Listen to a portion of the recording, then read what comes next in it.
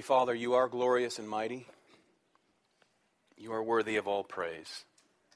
We sing this, we say this, we read this, and many times we fail to live this. But we are here, Lord, according to your grace once again, that you would minister to us through your word. And Holy Spirit, we do ask that you'd empower me to clearly declare your truth, above all for your own glory and the edification, the building up of your people, that we might know something more today of how unique the body of Christ is, and that we are unified, anchored in Christ Jesus, and therefore called to be unified. Help us to learn and to know and to grow. In Jesus' name, amen. Good morning, and welcome to any and all visitors here this morning. We're blessed to have you with us. We're working our way through the book of Romans. It's biblical exposition, verse-by-verse study of God's Word. We believe every word of God is of vital importance. Therefore, we preach every word of God, at least to the best of the ability of the one standing behind the sacred desk, entrusting the Holy Spirit to illumine his truth to his people, for his people, and above all, as we say, as the Bible says, for his own glory. Amen. This morning, we're going to look specifically at verses 8 through 13 of Romans 15, but actually we'll be looking at the whole chapter in context to chapter 14. But I'd like to read the whole chapter. So if you would, open your Bibles to Romans 15 and stand for the reading of God's Word.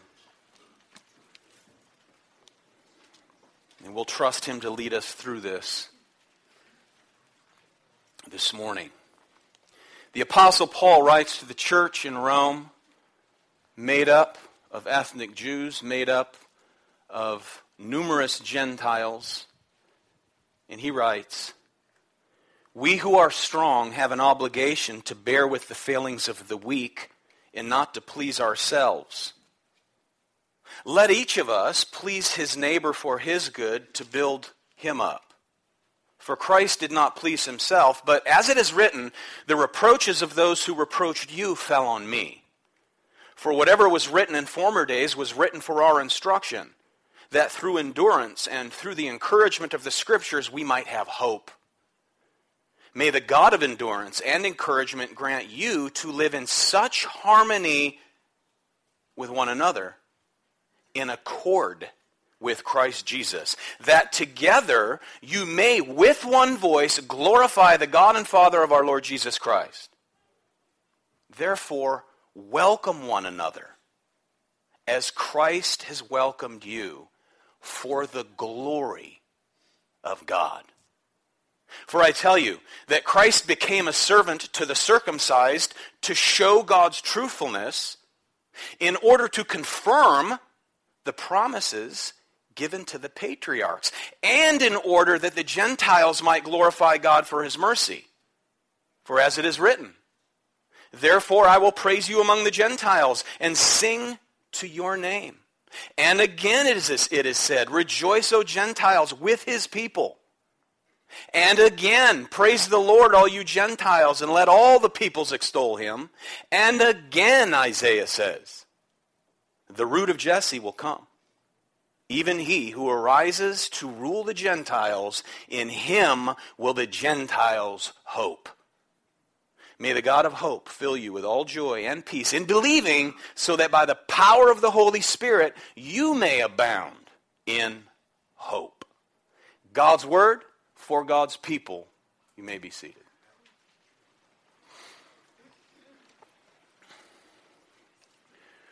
For 11 full chapters, chapters 1 through 11, the Epistle of Romans, Paul expounded the truth of justification by grace through faith in Jesus Christ, grounding that truth into the doctrine of our union with Christ. And then he gets to Romans chapter 12, and he begins to make ethical deductions from that truth. Okay, ethical deductions from the fact that we have union, an everlasting union, with our Lord Jesus Christ. So if this is how God has saved us, what does that say about how we are to live our lives?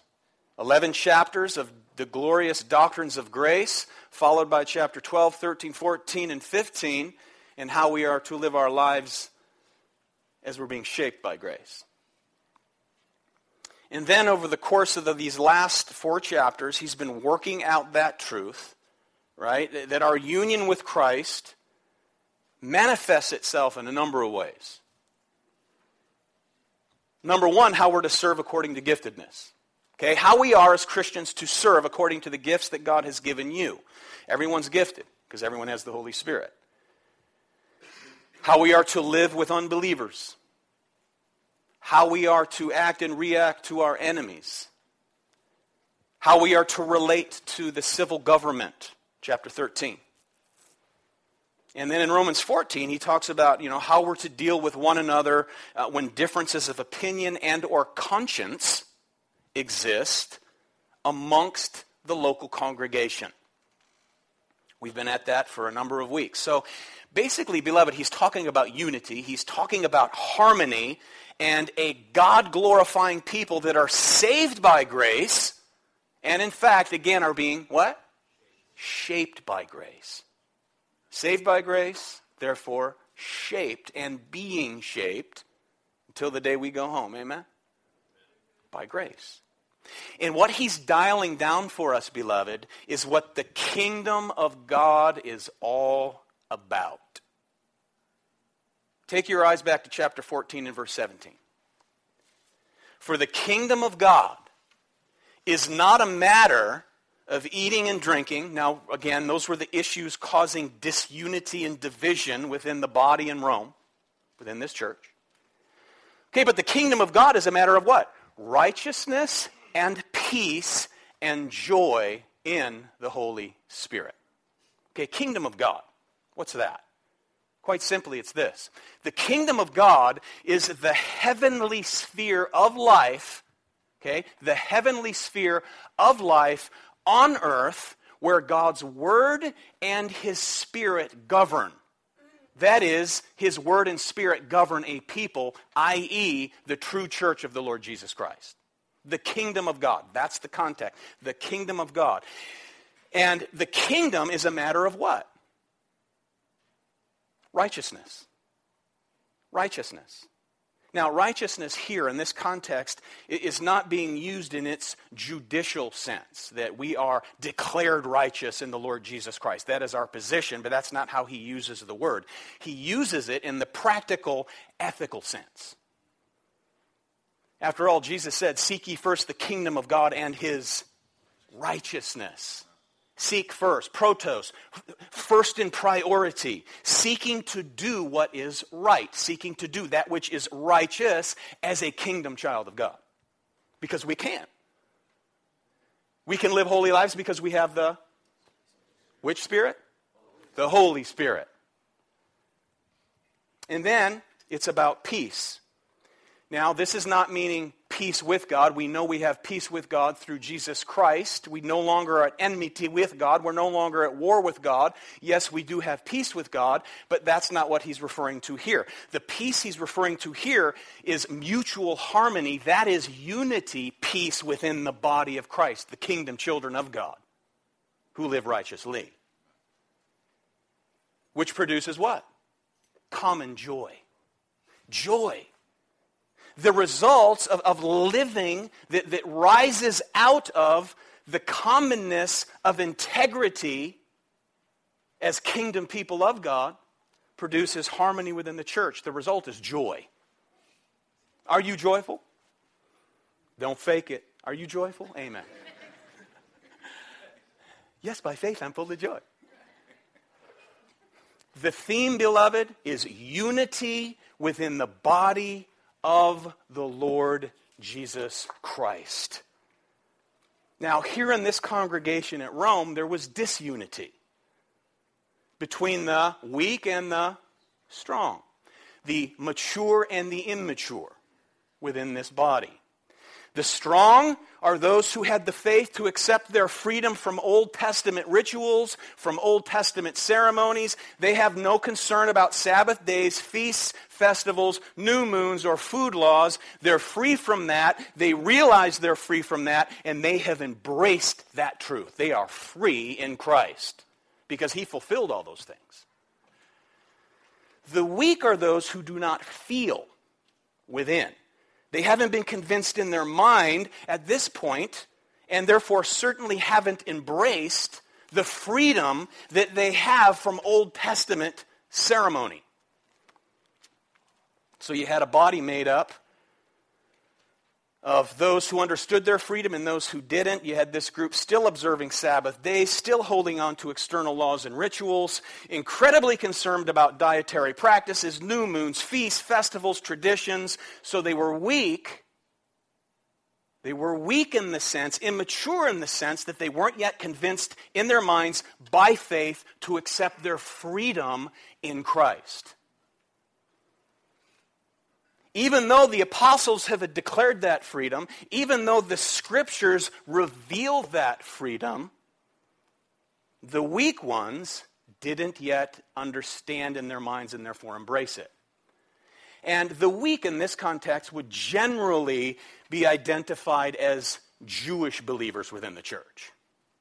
Because the Jewish believers in their church, many of them were making a hard break from Judaism. Paul referred to himself as one of the strong. We the strong, chapter 15, verse 1. We are strong, notice, look at the text, have an obligation, notice, to bear with the failings of the weak and not to please ourselves. Let each of us please his neighbor for his good. To do what, beloved? To build him up. Why? Verse 3, that big for, F-O-R, for Christ. Remember the momentum of chapter 14, the context of chapter 14, moving into verses 1 and 2 of chapter 15, and then into this word for. Because of all of that truth, Christ did not please himself. And to say Christ did not please himself is one of the greatest understatements of the Bible. Amen? Is that not a grand understatement? He goes on then to cite Psalm 69:9. The reproaches of those who reproach you fell on me. Quoting David, who is prophesying one greater than himself, the greater David, the Lord Jesus Christ, meaning this, that all of the enmity, all of the rebellion, all of the iniquity, all of the blasphemy of sinful men directed towards God fell on Christ Jesus, the Son of God. Where, as a result of God's justice due to sin and sinful man, against that sin also fell on Christ. So he gets it from God the Father when his wrath is poured on him against sin. He gets it from sinful men who rejected him. The reproaches of those who reproached you fell on me. We get the picture? Christ did not please himself. Paul then reminds us of the comfort of Scripture. Verse 4. For whatever was written in former days was written for our instruction, that through endurance and through the encouragement of the Scriptures, we, Jews and Gentiles of the Roman Church, might have what? Hope. Hope, all 66 books, the inerrant, infallible deposit of divine revelation is for your training, my training, and our hope. Hope. Now, if you're saved, you're not hoping to get saved, amen? No, what's our hope? Say it again. Glory. And you can say it like that, too. That's how we say it here. The hope of glory. Guaranteed for those who are in Christ. The Scriptures are here to give us endurance, encouragement. And without the patience and comfort of the living Word of God, by way of God the Holy Spirit, we'd be like the rest of the world, that is, without hope. It's been well said that amongst the world that is perishing are a people parading with pride and eloquence, wearing thin disguises of their sad hopelessness. End quote. To be without Christ is to be without hope, but to be with Christ is to have everlasting hope. And the Scriptures provide this for us. That's why we preach. Men don't sit up here and make suggestions. They herald the truth by the power and authority of the Holy Spirit. That's what they need to do. You shouldn't be timid. This is hope. This is God's Word provided for God's people. The kingdom people of God. And one reason is that God freely gives to us in the gospel what He requires under the law. Amen? Can you uphold the law? You get to heaven. How do you get to heaven? Perfectly uphold the law. Guess what? You're a sinner, so you can't do it. The good news is Christ has done it. He's upheld the law. He did it for us, or for those who believe. For the God's elect who will come to saving faith at some point in time. Faith comes by hearing, hearing by the word of Christ. So Paul then speaks with a benediction, petitioning the Lord now, who gives us this endurance, who provides us this encouragement. Verse 5, may the God of endurance and encouragement grant you to live in such harmony with one another in accord with Christ Jesus. Don't miss that connection. That together you may with one voice glorify the God and Father of our Lord Jesus Christ. That's beautiful. Notice this happens, this harmony, this unity happens in accord with Christ. What does that mean? In thinking like Christ. We have a union with Him, therefore we have a communion with Him. We have His Holy Spirit, therefore we can think like Him. According to what? The Scripture. A church of men and women in Christ will think and act by the grace of God like Christ, who, context, did not please Himself. Do you know that when you come here, it's not about you? Do we realize that as the body of the Lord Jesus Christ, it's not about you? See, we live in America where it's all about you. Advertisement is about you. Commercialism is about you. Consumerism is about you. We are not consumers. We shall not have a consumer mindset in the Church of Jesus Christ. Amen? Because it's not about you, it's about Him. Now, we have to repent of this thinking. I have to repent of that thinking every single day. Probably almost every moment of every day. Amen? It's not about me. It's about Him. So then he goes on now and he draws another conclusion. Always with the word what? Therefore, verse 7. Therefore, welcome one another as Christ has welcomed you. Why? For what? The glory of God. You're a means to His end. Your salvation is a means to His end. He saved you first for His glory before He saved you for your own good. Do we know this? Ephesians 1. Just read it sometime. Amen? Meditate on it. It's all for His glory over and over and over and over again. So we, sinners, in and of ourselves, are unacceptable. Do we agree with this? Good. So we, the unacceptable, have been accepted by way of Christ Jesus, and as such, must accept others who have also been accepted by Christ. Why? Because in the church in Rome, they weren't accepting one another as they ought to have been accepting one another. They had chips on their shoulder. We're Jewish, we have the oracles of God. You are a bunch of Gentiles. The Gentiles, you don't understand freedom in Christ. You're still adhering to old covenant pictures and promises that pointed to Christ. Christ has fulfilled it. You don't even get it. Go back to the nursery. You're a baby.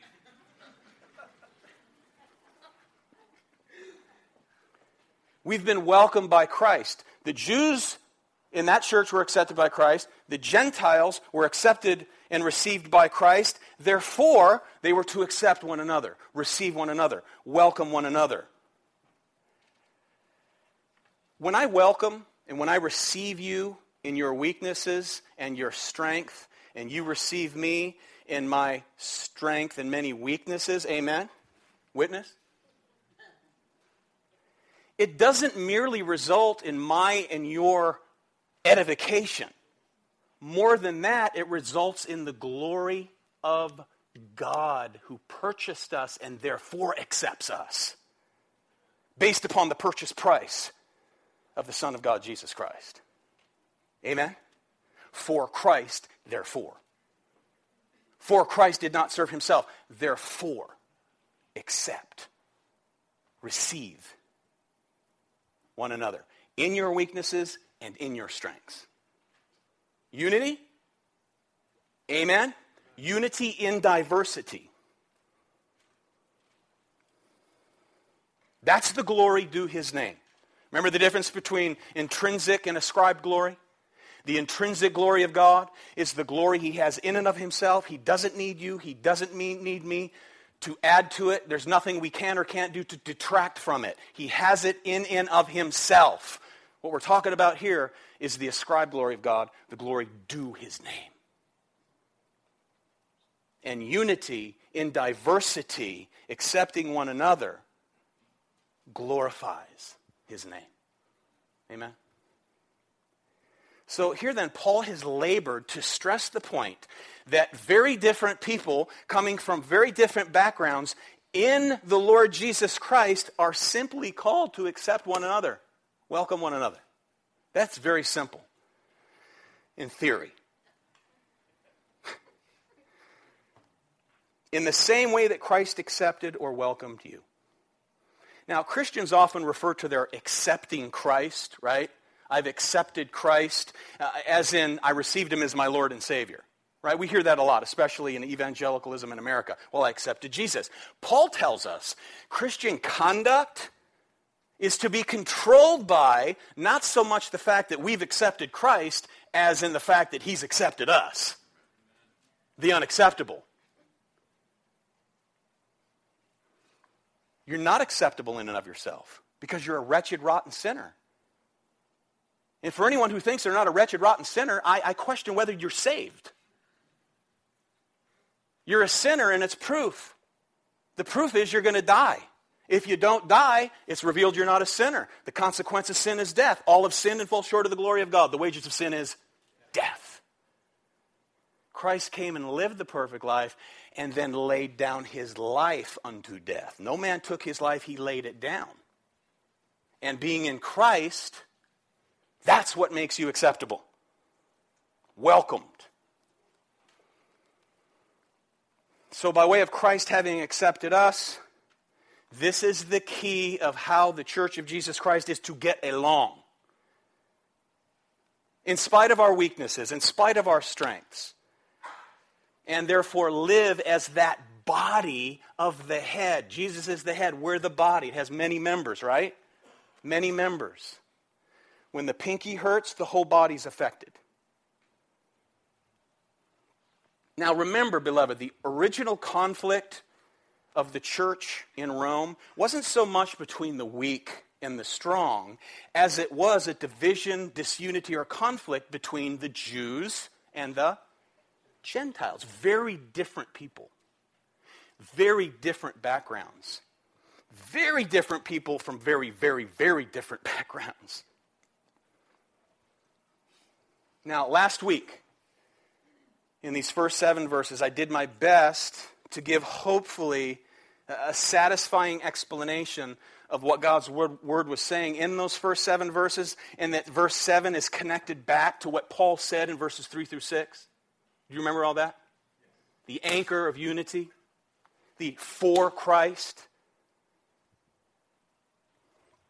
There is, however, something more here in verse 7 that I want us to get for our life together as the body of Christ, as a church that comes out by way of its connection to verse 8 and 9 and following. Are you with me? Because as we move towards the end of Paul's epistle, you know what he does? You know what Paul does here? What we just read? He goes back to the beginning. He goes back to the beginning. That is, he returns to make some significant points with topics that were central with regard to his very purpose for writing this epistle in the first place. The theme of his treatise is the gospel of Jesus Christ that goes out to who? Jews and Gentiles. Romans 1:16. For I am not ashamed of the gospel. Paul lays down the theme of the letter in chapter 1. I'm not ashamed of the gospel, for it is the power of God for what? Salvation to everyone who believes, to the Jew first and also to the Greek. Power. Dunamis. You've heard that word, right? And you've heard that our word dynamite is a transliteration of that word dunamis. Okay, that's true, but it's not a translation of that word in the biblical text. Dunamis does not refer to an explosive powder. They wouldn't have known about that in the first century. Amen? The gospel's not the dynamite of God, but it is the message of grace and mercy and love by way of the Holy Spirit and according to his sovereign grace that becomes operative in the heart of the sinner elected before salvation, before the foundation of the earth for salvation. That's the power. That gospel goes out. It's proclaimed. It may enter the ear gate but not enter the heart. But God's elect in due time, at some point in time when it enters the ear gate, it enters the heart. That's the effectual call. God calls sinners to himself. My sheep know my voice and they follow me. Do you follow Christ? You go to church, do you know Christ? I've gone to church all my life. Do you know Christ? Better question, does he know you? Not in his sovereignty, but as his little sheep. Paul's point, God is calling all kinds of people to himself as planned from the beginning. This is where he's going. And he goes back to the beginning. The power of the gospel saves God's people that he has determined in eternity past to draw to himself.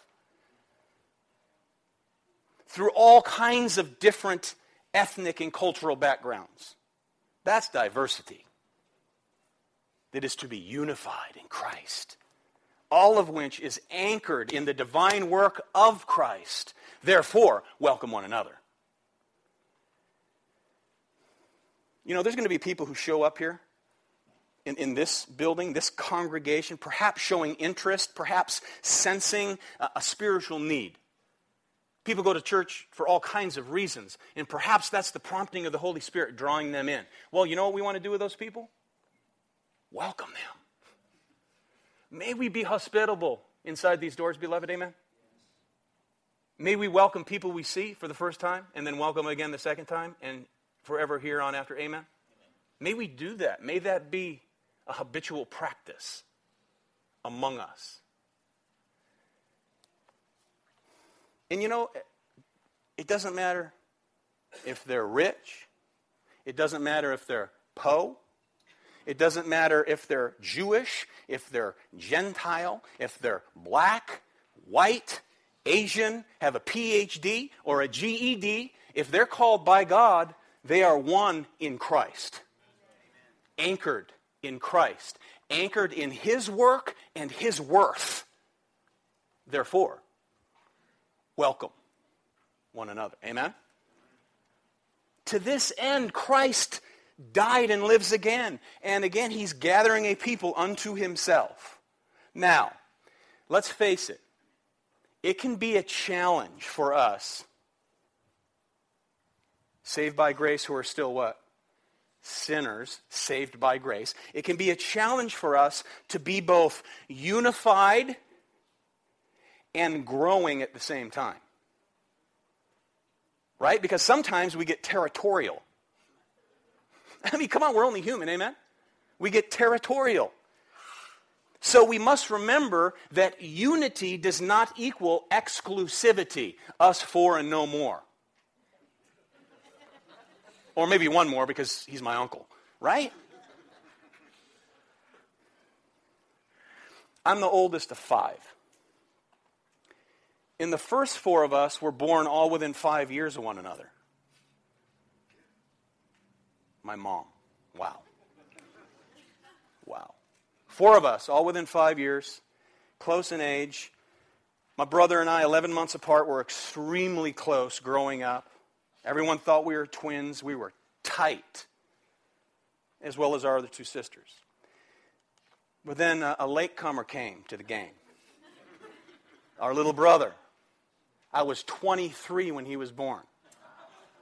Been out of the house for 5 years. Being the leader of the family, I didn't call them up and say, hey, when mom and dad come home from the hospital, I'm flying home. And we're going to stand with picket signs in the driveway saying us 4 and no more.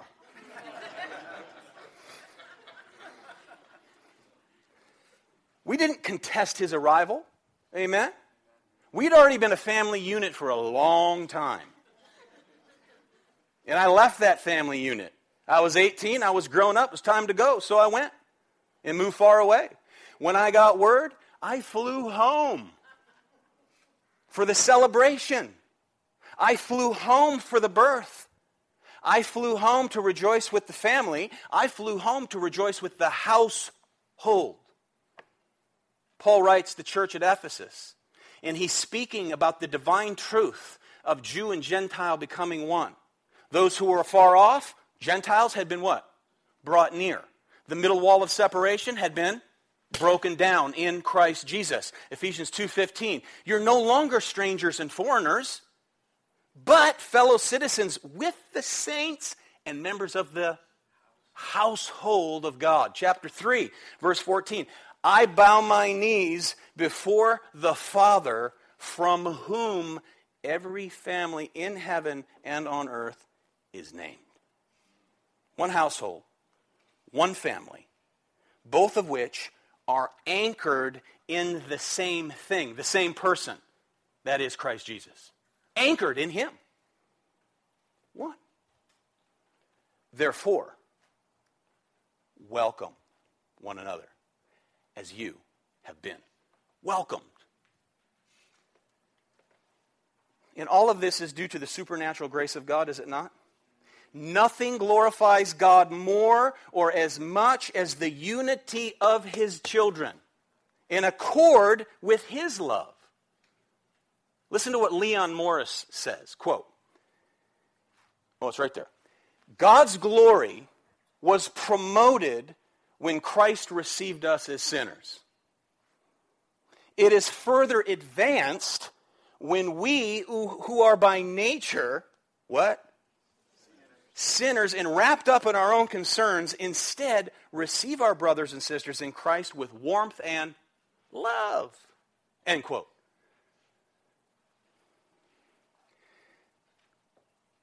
Let me ask you this. What is or what has been your agenda as a member of the Church of the Lord Jesus Christ? Whether you're a member here or you've been a member elsewhere, what has been your agenda? Do you have an agenda to promote unity? Not where there's heresy. I'm not talking about that. Where the essentials are embraced. Do you have an agenda to promote unity within the body of Christ? This should be our agenda. This should be a motivation of ours. And that's the vision that Paul is setting before these people at the Church of Rome, here in the first century. Two groups that have enormous chips on their shoulder. They're anchored in Christ. And we forget this. An unworthy sinner accepted by the grace of God through His Son, Jesus Christ, who refuses to accept their brother because maybe they're more immature or whatever. We've been over this for weeks, amen?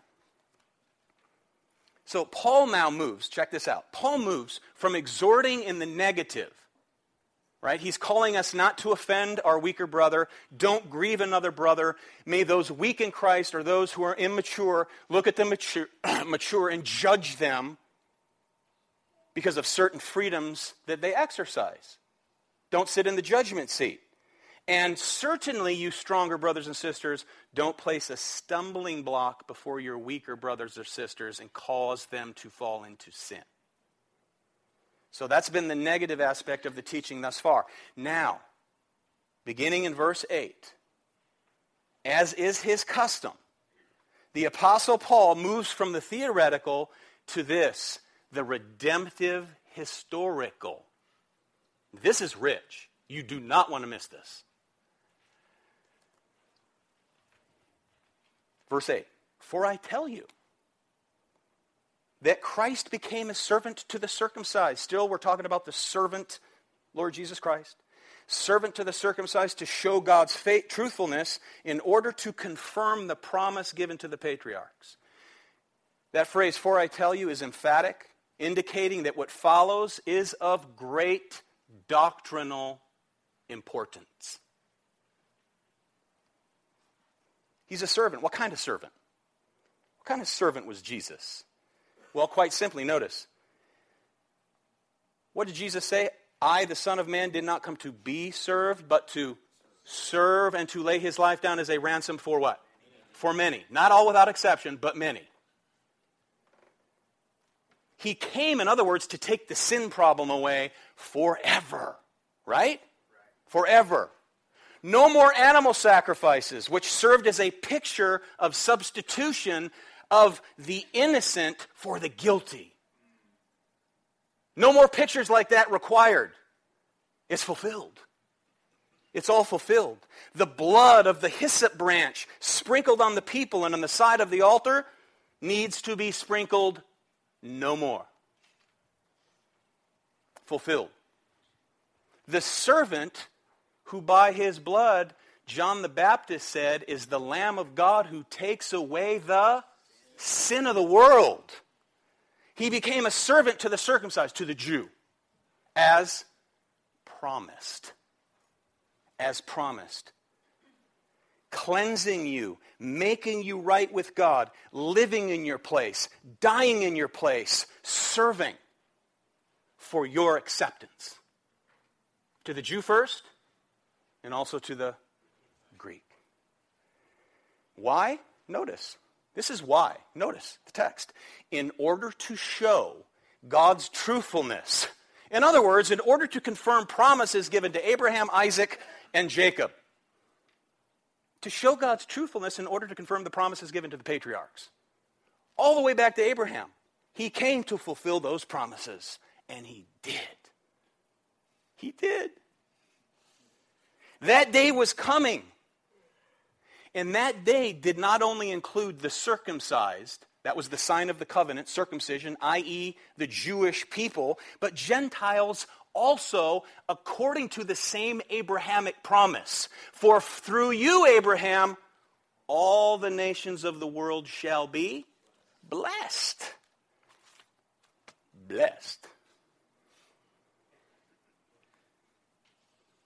Paul will now reiterate one of the earlier themes laid out back in Romans 4, namely that the inclusion of the Gentiles into the church of the Lord Jesus Christ is the fulfillment of the Abrahamic promise. It's all there. It's a one people of God. Do we see this, beloved? You see what Paul is doing? And then he goes on now and he cites a number of passages from the law, the prophets, and the Psalms to make his point. This is so rich. Verse 9. And in order that the Gentiles, okay, circumcised people, right? And in order that the Gentiles might glorify God for his mercy. As it is written, therefore I will praise you among the Gentiles and sing your name, from Psalm 18. David writes Psalm 18 in the 10th century BC, saying, I am praising God among the Gentiles. Paul is bringing us back to what he's been dealing with throughout the epistle, and that is the place and function of the Gentiles in the kingdom of God, i.e. in the new covenant. This has always been his plan. So all you Jews with the chips on your shoulder in the church at Rome, this has always been God's plan. Always. Gentile believers were grafted onto the tree of covenant. Amen? Grafted onto the tree that was made with Israel. That covenantal promise made with Israel. So it's solely by God's grace that we're here. Solely by God's grace that Gentiles find themselves as part of, and here it is, don't miss this, true Israel. Because not all Israel is Israel. True Israel. Verse 9, for the purpose of what again? For his glory. For his praise. Unity in diversity is for the praise of his glory. May we not forget that. And in our day, it's red, yellow, black, and white. We're all precious in his sight. We come from different backgrounds, different income levels, different neighborhoods, different sins, unified, anchored in Christ. And again, Paul goes on, and again, don't you love it? And again, let me prove this to you. And again, let me prove it to you. And let me use Scripture to do it. Rejoice, O Gentiles, with this people. Rejoice with this people, his people. And again, praise the Lord, all you Gentiles, and let all the peoples extol him. In other words, that is, praise him, all you nations. All you nations. He quotes Deuteronomy 32, saying that the Old Testament scriptures indicate the Gentiles will sing for joy along with Israel. This is a merger, beloved, of one people with one voice, with one mind, serving one Lord, with one faith, one baptism. One people of God. How many ways can a man be saved? One way. He quotes from Psalm 117 right there in verse 10. Verse 11. Once again, reiterating the call of the psalmist for the Gentile nations to praise the God of Israel. Paul's point is simple. Why would Gentiles be praising the God of Israel if the Old Testament were not teaching us to hope for the salvation of the Gentiles through the same Messiah promised to Israel?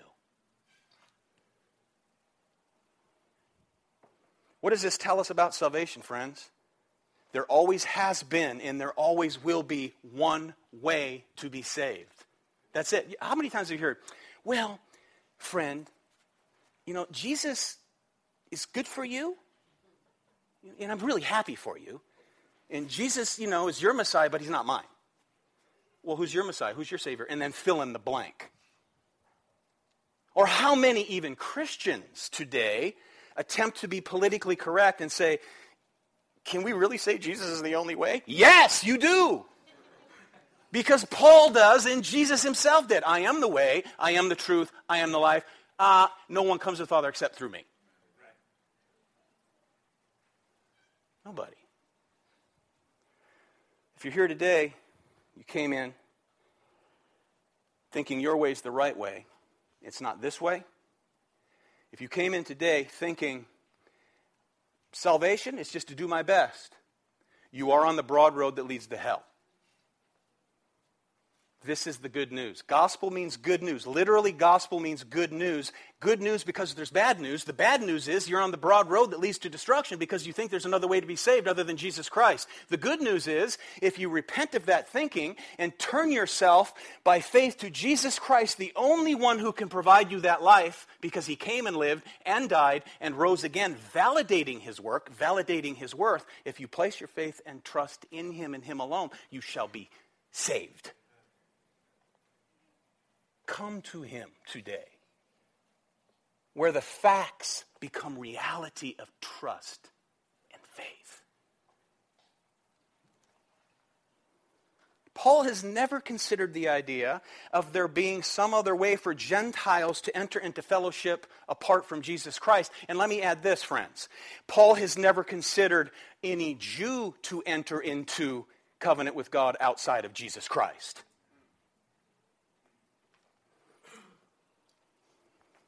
Why? Verse 12, and again. Here's another and again. Isaiah says, the root of Jesse will come, even he who arises to rule the Gentiles. In him will the Gentiles hope. So there he's citing Isaiah 11:10. Bobby read from that right here from this pulpit this morning. Paul reminds us that King David's greater son, David's heir, Jesus, is also his origin, his creator. The root of Jesse. Jesse was David's father. He's the root and the offspring. He's the creator of David and David's offspring as a human being, the promised King of Kings from the throne of David the King. Israel's greatest king. Jesus is true Israel. Jesus is the true King of Kings. God's purpose from the beginning is that in the Messianic age, the gospel would go out to the ends of the earth, and it has, and it is still to this day. So the call of this passage is a call to rejoice in God's plan, promised and having been worked out and is being worked out. Two have become one. Therefore, ain't no room for any chip on anybody's shoulder. Amen? Context, 1st century Rome. Context, 21st century San Diego. God's plan has always been to bring Jew and Gentile alike into the kingdom. This is not an afterthought. This is not plan B. God's never had a plan B. That's Paul's point. God's never had a plan B, ever. And this, by the way, side note, throws a wrench into the gears of our dispensational friends. And I did say friends. Our dispensational friends, some of whom say that the church is a mystery in the Old Testament. No, it's not. That's an indefensible argument when you read the Scriptures.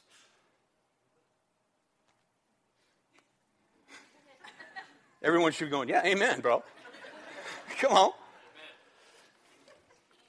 There's only one people of God throughout redemptive history, always has been, that is this, true Israel.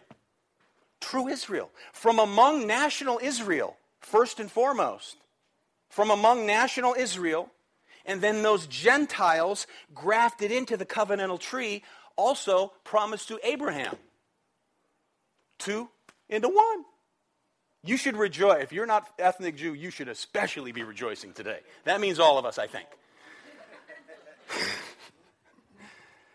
So from the Old Testament times to New Testament times, the point is we're all anchored in Christ, who's the true Israelite. You want to know who a true Jew is? You got to look to Jesus. That's the true Jew. That's the standard. That's God's standard. That's true Israel. That's the vine. We're the branches. So people in the Old Testament were saved on credit. We in the New Testament are saved by way of debit. Great illustration I heard once. Well, Old Testament saints, how were they saved? By faith in Jesus Christ. They laid down the credit card of God's promises for His Son. And Jesus came and paid the debt. We live off a debit card, and we withdraw from the payment made at Calvary. Same Lord, same Savior, one God, one people. Amen is right. Amen. That's not my word, that's His. Paul closes, notice, with an intercessory benediction. Verse 13. May the God of hope fill you. Notice this now. You're gonna trip on this. May the God of hope fill you with all joy and peace in believing, so that by the power of the Holy Spirit you may abound in hope. Paul petitions the Lord to fill the Roman Christians, Jew and Gentile, both weak and strong, mature and immature, fill them with joy and peace. Which is the fruit of what? Chapter 14, verse 17. Chapter 14, verse 17. Fruit of the presence of His kingdom.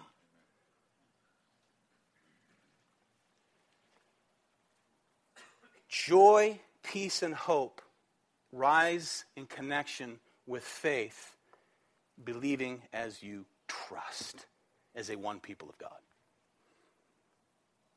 Paul knows that the unity of the church is not an automatic proposition, right? That's not an automatic in the church. That's why we have to be reminded of these things. He knows that conflict within the church can be incredibly disappointing, discouraging, and a harmony killer. He knows this. So notice this, notice the so that of the prayer. So that is that we would be characterized by abounding hope derived by the power of what Spirit? The Holy Spirit, who lives in you and lives in me. Therefore, we're enabled to be unified.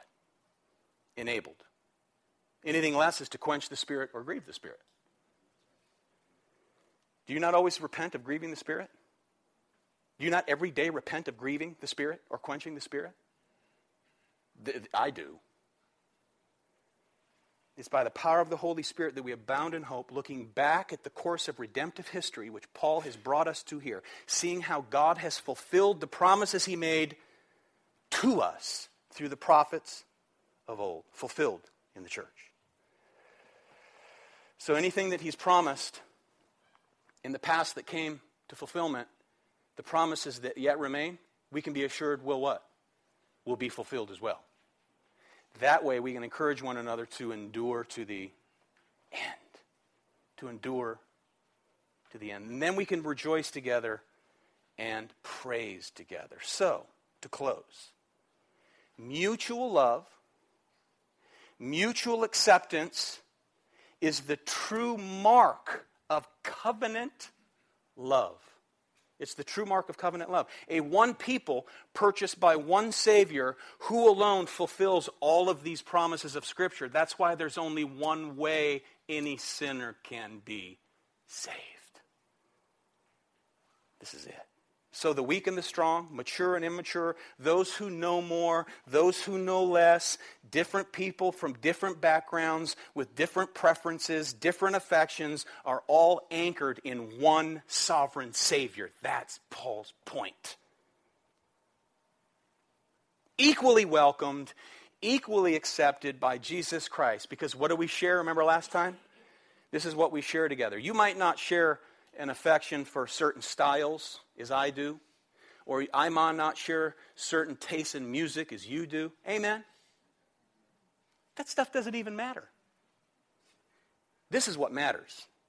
We share, number one, last time, a common conviction about Jesus, number one. Secondly, we share a common confidence in Jesus, faith alone, in Christ alone, for the glory of God alone, according to His grace alone, in Soli Deo Gloria, His glory alone, and Sola Scriptura, according to His word alone. We share in that, faith in Christ, and we share in a common connection with Jesus, which results in common care for the glory of Jesus. That's what He's at. That's what He's after. So once again, there's no sections in the church for the superior and the inferior. The superior and the inferior. The superior and the inferior. You're all superior in God's eyes because you're in His Son.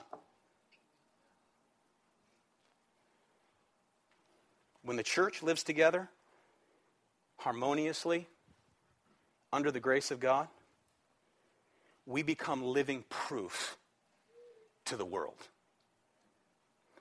They will know you by the love you have, not for them, for one another. They will know you by the love you have for one another, because we're rooted and anchored in Christ. If we can't deal with our problems here, and we go to the world to deal with our problems, we really got a problem. Big problem. It's for the glory of His name, amen? Unity in diversity for the glory of the King. Father, we do thank You for Your kindness, Your grace, and Your mercy. We thank you that we're not alike, but we do share in common the truth of your Son, given to us according to the Scriptures long, long ago, rooted and anchored in Him alone. So help us, Lord, in our diversity to be unified as a testimony to the world and to love one another. Lord, we can only do that by faith because we often irritate one another. Lord, we know this, so help us by faith to do so as you instruct us to do, for the glory of your name above all else. We pray in Jesus' name. Amen.